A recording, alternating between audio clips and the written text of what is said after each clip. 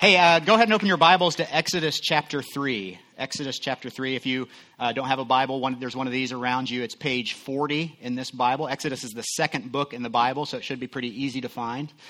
I wonder how many of you have ever taken a vacation and it didn't go quite as you planned? Anyone? Yeah, I hear some laughter already. I saw this article this week, recently in the Huffington Post, and it was actual complaints from dissatisfied customers with one particular vacation company. And here are some of their complaints. Here are some examples. First one, it's lazy of the local shopkeepers in Puerto Vallarta to close in the afternoons. I often needed to buy things during siesta time. This should be banned.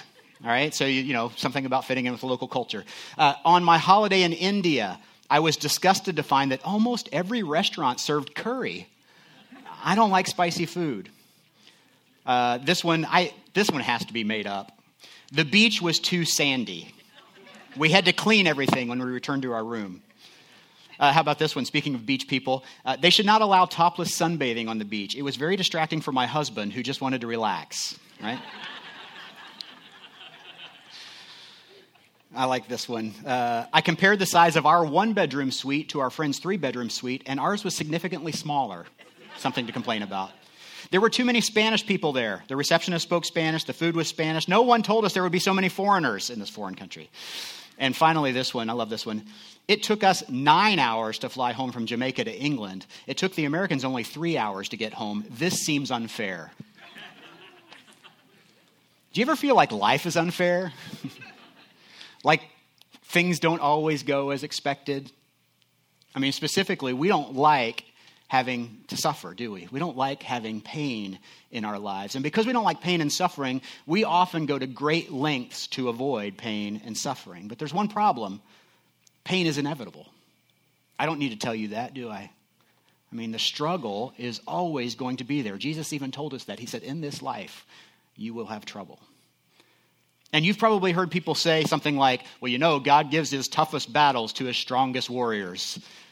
And you hear that and maybe you think, okay, now where is that in Scripture, first of all? But second of all, you may think, God must have me pegged all wrong because I'm not as strong as he thinks I am. Well, probably every one of you here today has gone through a season of life where there's been a struggle. And if you haven't yet, rest assured that time is going to come because all of us have pain and suffering. It may be something you got yourself into. Maybe a poor decision that leads you down a path that you never intended to go down. And you don't know how you got there. And you don't know how you're going to get out. But you never thought that this would happen when you made that decision so long ago. Or maybe it's something that somebody else did to you. Like you didn't even do anything wrong, but somebody else made a decision and it's got you on the wrong path. And now because it wasn't even your fault, you don't know how to get out of it. Or it could just be that life hits you with a crisis beyond your control. Someone gets sick, somebody dies, and nobody's to blame. But for some of you right now, you're in a place where you just don't know how to get out. I mean, suffering is a reality of life. Every one of us has suffered or will suffer. And for some of you, you might find yourself in a mess. And you're wondering, how am I supposed to respond? Like, how do I respond to difficult circumstances? Because here's the truth. How we respond in those times of suffering and in those times of difficulty, in those times of pain, how we respond can set us on a course for the rest of our lives and can especially define what our relationship with God is going to look like. One teacher I know describes our spiritual journey or our relationship with God in kind of 3 stages. He says there are 3 stages of your faith. The first one is confident faith. Like stage 1, confident faith. We have confident faith when we first find our way back to God, right? When we accept Christ or we become a religious person, it's a stage that can last for a long time. And when we have confident faith, we say that we're excited about what we found. In many ways, it feels like life is working. Like God is hearing our prayers. He's answering them. Church is exciting for us. We can't get enough of God's word, and we're filled with a lot of joy and gratitude. Now, no matter how long this season of confident faith lasts, inevitably at some point we'll find ourselves in a season of trials, in a season of suffering and difficulty, and we may run up against the second stage, which we'll call challenged faith. All right, now during this stage, everything that once worked in the confident faith stage doesn't seem to be working anymore. Like we feel like God doesn't hear our prayers. Obedience no longer seems to get us anywhere. doubts grow, questions emerge, and we long for those days when we had confident faith, when our faith was new and exciting. What about you? Maybe you're in that stage right now. Maybe you're in that stage where you're questioning, does God care what I'm feeling? Does he even know? Is he even real? I mean, maybe you're in that stage right now. What are you going through? You know, if you picked up message notes on the way in, I want you to take those out. No, it's not a coloring page, all right? I know some of you are looking at the message notes thinking, boy, Steve really missed his calling. He could have been an artist. But I don't want you to be distracted by the beautiful artwork, all right? I want you to get the message of what's in there today. But there's a blank near the top that's labeled the blank desert.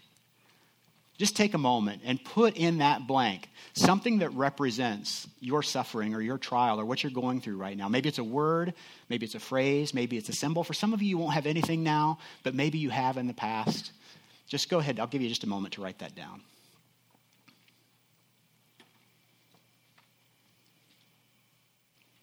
We're going to come back to what you wrote down in just a moment, but I want you to be sure to hear what I say next. Because there's a third stage of faith, and that third stage of faith is called living faith. And I think most of us would say this is the kind of faith we want. Living faith is a strong and unshakable faith.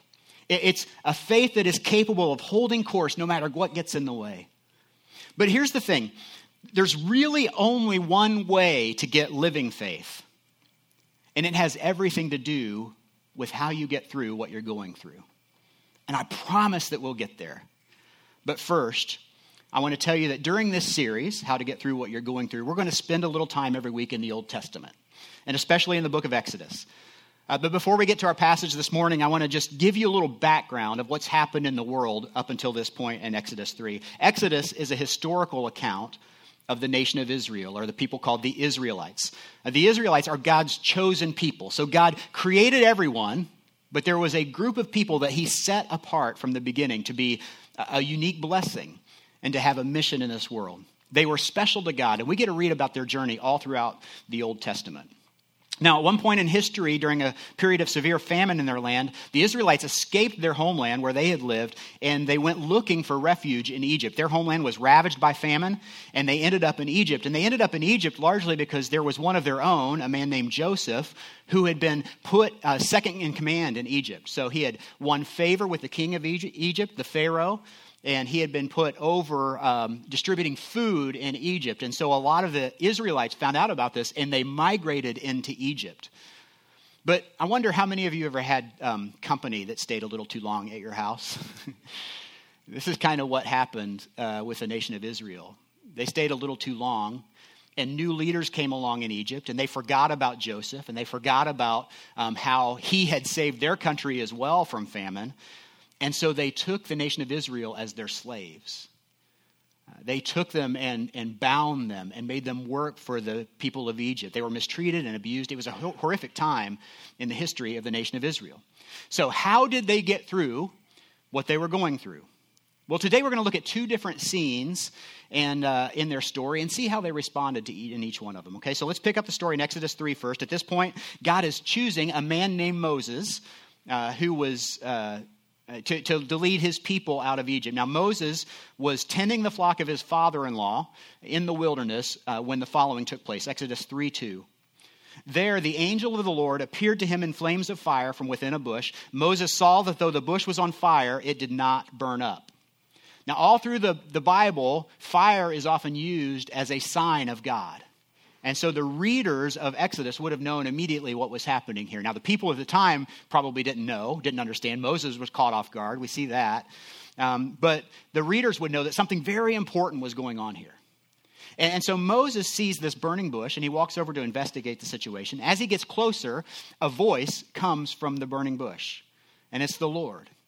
Verse 7, if you skip down to verse 7, the Lord said, I have indeed seen the misery of my people in Egypt. I have heard them crying out because of their slave drivers, and I am concerned about their suffering. So I have come down to rescue them from the land of the Egyptians and to bring them up and out of that land into a good and spacious land, a land flowing with milk and honey, the home of the Canaanites, the Hittites, the Amorites, the Perizzites, Hivites, and the Jebusites. So now go, Moses, now go. I am sending you to Pharaoh to bring my people, the Israelites, out of Egypt. Now, there's a bunch of different stuff happening here in this passage, okay? But one thing I want you to notice is this. What are the people of Israel doing in response to their suffering? Remember, they're being held captive. They're slaves, all right? They don't have any control over their destiny at this point. What are they doing? Look at verse 7 again. The Lord said, I have indeed seen the misery of my people in Egypt. I have heard them crying out because of their slave drivers. And the Lord says, I am concerned about their suffering. So what was their response? They were crying out.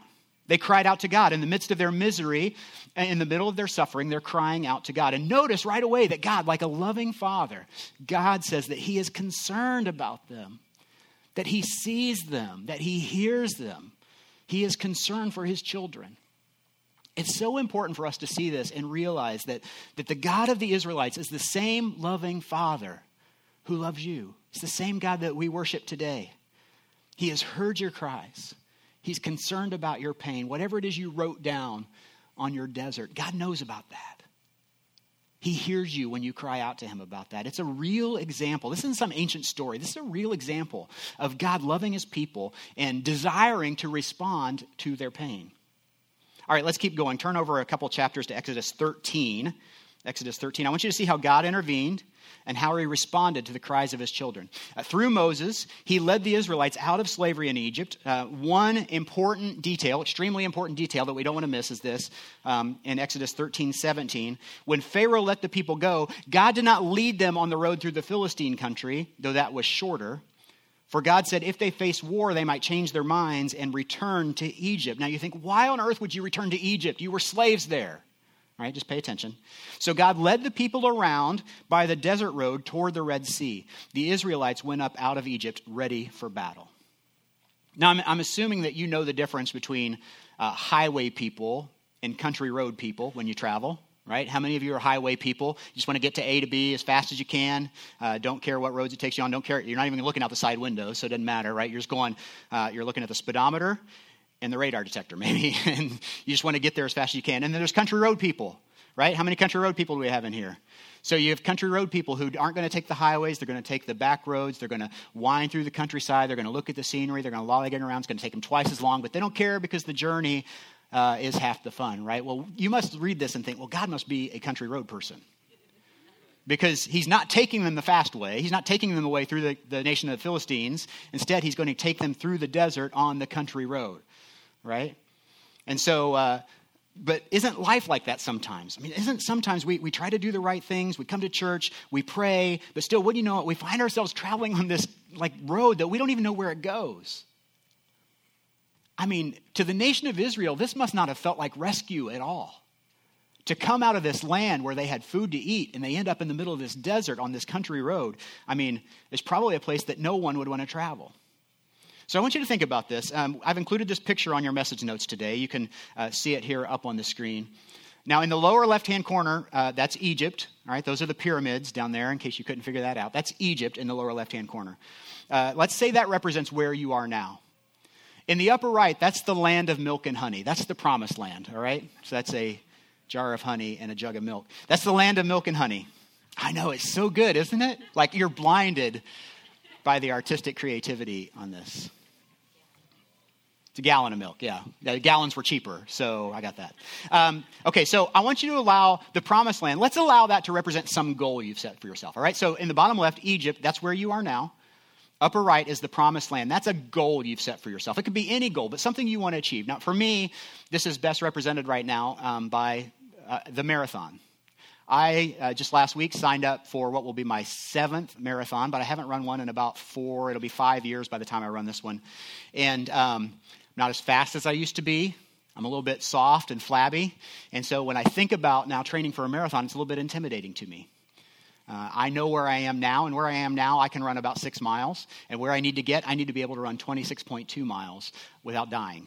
And so that's a goal. It's a big goal. So here's what I know. My road to the promised land is eventually going to take me through a desert. My road to marathon training is going to take me to a time in the middle of winter where it's 15 degrees outside, and I have an 18-mile run on my calendar. And I am going to have to decide at that moment in time, how bad do I want to get to the promised land?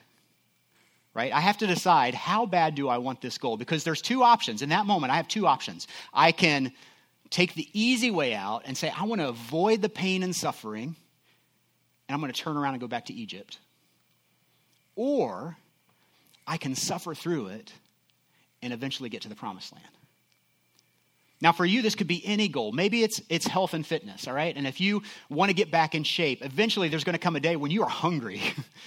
Like, you're watching what you eat, you're exercising, but you are hungry, and somebody puts a pizza in front of you, and you've got to decide, am I going to do the easy thing and eat that entire pizza and the quart of ice cream that comes with it, or am I going to turn around and go back to Egypt? Maybe it's a college degree for you, and you've been out of school for a while, but you're going to pursue a college degree, and at some point, there's going to be a time where the housework seems to be piling up, and the chores are massive, and the work from work is happening at the same time, and then there's 3 term papers due this week, and all of a sudden you've got to decide, am I going to turn around and go back to Egypt, or am I going to fight through this thing and endure the pain and suffering and eventually get to the promised land? No matter what your goal is, all right? No matter what the promised land looks like for you, there's going to come a time where it's going to lead you through the desert. And I know that if I choose to keep going, knowing that there's going to be pain and suffering, it's turning me into the person I want to be. All right? And so even when you want to quit, when you think it would be good to just go back to Egypt, how you respond in those moments of pain and suffering, how you respond will make all the difference as to whether you ever get to the promised land. Now, the same is true with your faith. So if you've got your message notes now, you'll see that Egypt represents confident faith. Okay, just write that in that blank. Egypt is confident faith. That's that faith that happens right at the beginning, where everything is good, everything is awesome, God is glorious, prayers are working. I love reading the Word. That's confident faith. Now, in the upper right, the promised land, that's where we all want to get to. That's that living faith that we talk about. We all know people who have living faith. No matter what happens, it doesn't shake their faith, right? No matter what happens, they know that God is good. When difficult things happen in our life, but we have living faith, that's when, as Scripture says, we are pressed on all sides, but not crushed. We are persecuted, but not abandoned. We are struck down, but not destroyed. That's our goal. That's where we want to be. Now, here's the problem. The road to living faith, from confident faith, runs right through the desert. It goes right through the wilderness. It is a winding road that goes right through the wilderness. In fact, the only way to get to living faith from the land of confident faith is to go through challenged faith, is to have our faith challenged. Often God's road for us, his path of rescue, runs right through the place of challenged faith. It's a place where God is at work. He's not abandoned us, but maybe we still feel like prayer isn't working. We wonder if he's listening or if he cares. We may even begin to doubt his existence or question whether he is good or not. Look back at the story of the Israelites. We see that in this story. You'll find a lot of things that happened on the desert road. On the desert road, they experienced this. In Exodus 13:21, it says, by day, the Lord went ahead of them in a pillar of cloud to guide them on their way, and by night in a pillar of fire to give them light, so that they could travel by day or night. Neither the pillar of the cloud by day nor the pillar of fire by night left its place in front of the people. That all the time they were on the desert road, God was leading them. Whether it was day or night, God was ahead of them. And watch this, Exodus 14:21. Then Moses stretched out his hand over the sea. Y'all remember this scene from the Ten Commandments movie, Charlton Heston, right? He raises his staff. And all night the Lord drove the sea back with a strong east wind and turned it into dry land. The waters were divided, and the Israelites went through the sea on dry ground with a wall of water on their right and on their left. That happened on the desert road. Then we go to Exodus 15, verse 22. We see this. Then Moses led Israel from the Red Sea, and they went into the desert of Shur. For 3 days they traveled in the desert without finding water. When they came to Marah, they could not drink its water because it was bitter. This is why the place is called Marah. The word Marah is Hebrew for bitter. So the people grumbled against Moses, saying, what are we to drink? Then Moses cried out to the Lord. There's that response again, isn't it? Moses cried out to the Lord, and the Lord showed him a piece of wood. He threw it in the water, and the water became fit to drink. On the desert road where they watched God do some pretty amazing things, and their faith was challenged, sure, but you'd think since they witnessed God operating in these incredible ways, they'd be good for the journey, right? But how did the Israelites respond in the next challenging season? If you go to Exodus 16, you'll see this. Exodus 16:2. In the desert, the whole community grumbled against Moses and Aaron. The Israelites said to them, "If only we had died by the Lord's hand in Egypt. There we sat around pots of meat and ate all the food we wanted, but you have brought us out into this desert to starve this entire assembly to death." I mean, even after everything that's happened, after all the great things they've seen God do, when Israel's faith was challenged, it begins to shatter. They want to turn around and go back to Egypt. And they're complaining about where they are and what they don't have and what could have been. Their cry out to the Father has turned into complaints. Same group of people, two different responses. In Egypt, they cried out to God. In the desert, they complained about him. There's a distinct difference between crying out and complaining. A cry is a deep lament. It's a desire for help. It's a plea in the middle of our suffering. You know, when my girls were toddlers, my wife would often say, and this maybe happened to your kids too, my wife would say, "Do you want mommy to hold you?" They would be in the middle of a store or surrounded by strangers or stranger danger, or even just people coming over to the house or whatever, and they would come up and they would do this, right? And my wife would say, "You want mommy to hold you?" And they would say, "Mommy, hold you?" And it was the cutest thing. I never wanted that season to end. In fact, we even stopped correcting them, right? Where you just let them say, "Mommy, hold you?" And maybe your kids did that too, but here was their posture. "Mommy, hold you?" Right? And here's the thing. Even though they didn't have the right words, their loving parent knew exactly what they needed. They didn't even know what they were supposed to say. But their mom and dad knew what they needed. Now, that's a cry out. A complaint is a verbal raid against injustice that we perceive. It's our way of saying, we deserve better than this. Now, if this is the posture for crying out, this is the posture for complaining. Right? We can see this sometimes during music. Some people are like this, and some people are like this. We see this sometimes with our kids, don't we? Sometimes they're like this. They're crying out, and then when they don't get what they want, what do? You can't even see their face sometimes, right? Because they don't look at you. Right? So this is the posture of complaint. And the difference between the two can be boiled down to just one thing. It's trust. In crying out, we express our determination to trust God. When my girls would say, "Mommy, hold you," what they knew was that the only person that could remedy that situation right then was their mom. That nobody else was going to make that right. When we trust God, when we cry out to God, we know that, God, you are the only person who's going to make this right. Right? Even when it hurts, we express our determination to trust God when we cry out to him. Crying out to God means expressing our pain and suffering and our need for help. In crying out, we can express that we trust him fully, that we recognize that he's the one who loves us. He sees us. He hears our cries. He is concerned. We can trust him even when his response is delayed or not what we expected. But complaining to God is the opposite of trusting him.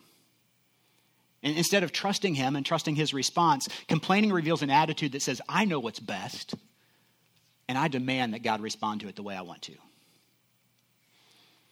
Jeff Manion, in his book, The Land Between, says it this way: there's something about enduring a season of unremitting difficulty that is faith clarifying. The question before us is this: will we endure this trial, fill in the blank, unemployment, infertility, runaway teenager or runaway spouse, unexplained depression, humiliating financial setback, and still possess a faith that is alive and well? Will we pass through this vast disappointment and still cling to the belief that God is good, that God is wise, that God is loving? Will we trust God? Or will our faith in a good, wise, and loving God evaporate as our patience grows thin and our spirits tire? So here's the bottom line for us today. Every one of us is going to face a difficult season. And we're going to face a season of challenged faith. We're all going to go through difficult times. I mean, take a look again at that painful thing that you wrote down in your desert. I mean, think about it. What in your life has you challenged right now? What has you disappointed and disillusioned, maybe even questioning your faith? Maybe it's a relationship for you. Relationship isn't going well, or it ended and you didn't expect it to end. Maybe it's a health issue. Maybe it's the death of a loved one. You didn't expect it. It came way too early. Maybe it's a financial challenge. Maybe it's your fears. It's nothing's happened, but you're just afraid something's going to happen. Here's the thing. You have two possible responses to God. In that desert, you have two possible responses to God. You can complain to God, reject him, turn from him, run from him, or you can cry out to him. You can. It's more than okay. God wants that for you. It's what he wants for his relationship with you. And if you don't quit, you don't give up, but you cry out to God for his help, you will find out who you really are, and he will walk through the desert with you. Author Paul Miller reminds us that God takes everyone he loves through the desert. Because if you let it, the desert can be fertile ground for some of God's greatest work in your life. It was true for the Israelites. They got to see God do some amazing things in the desert. It's in the desert where we can realize that God is all we have. And when you realize that God is all you have, that's when you know that he is all you need as well. Paul Miller goes on to say that the best gift of the desert is God's presence. He likes to look at the 23rd Psalm to remind us of that. So I'm going to look at that together as we close our message today. The 23rd Psalm, some of you know this. I would love to, can we just read this together? Can we read this out loud together? Let's do that. The Lord is my shepherd, I shall not want. He makes me to lie down in green pastures. He leads me beside still waters. He restores my soul. He leads me in the paths of righteousness for his name's sake. Yea, though I walk through the valley of the shadow of death, I will fear no evil, for you are with me. Your rod and your staff, they comfort me. You prepare a table before me in the presence of my enemies. You anoint my head with oil. My cup runs over. Surely goodness and mercy shall follow me all the days of my life, and I will dwell in the house of the Lord forever. See, in the beginning of the psalm, the shepherd is in front of me. Right? He leads me beside the still waters, verse 2 says. In the end, he's behind me. Surely goodness and mercy shall follow me all the days of my life. But in the middle, when we walk through the desert, yea, though I walk through the valley of the shadow of death, you are with me. It's his presence that gives us the strength to continue through the desert. I just want to assure you this morning, there's nothing wrong with wanting God to take away your pain and your suffering, to pull you out of the desert. Sometimes he does. Sometimes he pulls us, he just reaches down and snatches us right out of that. But sometimes the journey is long and it's difficult and it goes through a really dry season in our faith. But here's what is true. He is a Father that promises to be with us even as we walk through the difficulty. He will not abandon us in the desert. He will hear your cries and he will be concerned. You know, even Jesus went through a time of challenged faith. You know, on the night before Jesus died, he cried out to his Father and asked if there was another way. Like could he be delivered from his suffering? But there was no other way. And so Jesus endured the most difficult desert anyone can imagine when he gave up his life on the cross. And on the cross, it was the only time that we see Jesus asking his Father, why have you abandoned me? Why have you forsaken me? This dry season in Jesus' life. But the cross means that Jesus suffered for us, that he endured a period of separation from God so that you and I would never have to. Knowing that God is leading you, that he's behind you, and that he's with you is the first step to getting through what you're going through. Would you pray with me? Heavenly Father, in the midst of difficult seasons, it's sometimes hard to see you at work. And I know I personally sometimes long for those days in Exodus 13 where you were the pillar of cloud by day and a pillar of fire by night, just so that when I go into those tough times and when I go through suffering, I could see you right in front of me. But God, you've called us to act by faith, to walk by faith, and to believe that you care and believe that you hear our cries. And Lord, for some of us, sometimes it's so difficult. And so, Lord, would you please reveal yourself? I pray right now for the people in this room who are in a very difficult season. They're in a dry and desert land. Lord, would you let them know in a unique way that only you know how, that they are not alone, that you are with them, that you go before them, that you care about them, that you hear their cries. And Lord, I just pray that that would happen in a way that's so supernatural that we could not deny that it's you working in their lives. God, we thank you for your son, Jesus. We thank you that he endured the desert so that we don't have to eternally. And we pray these things in his name.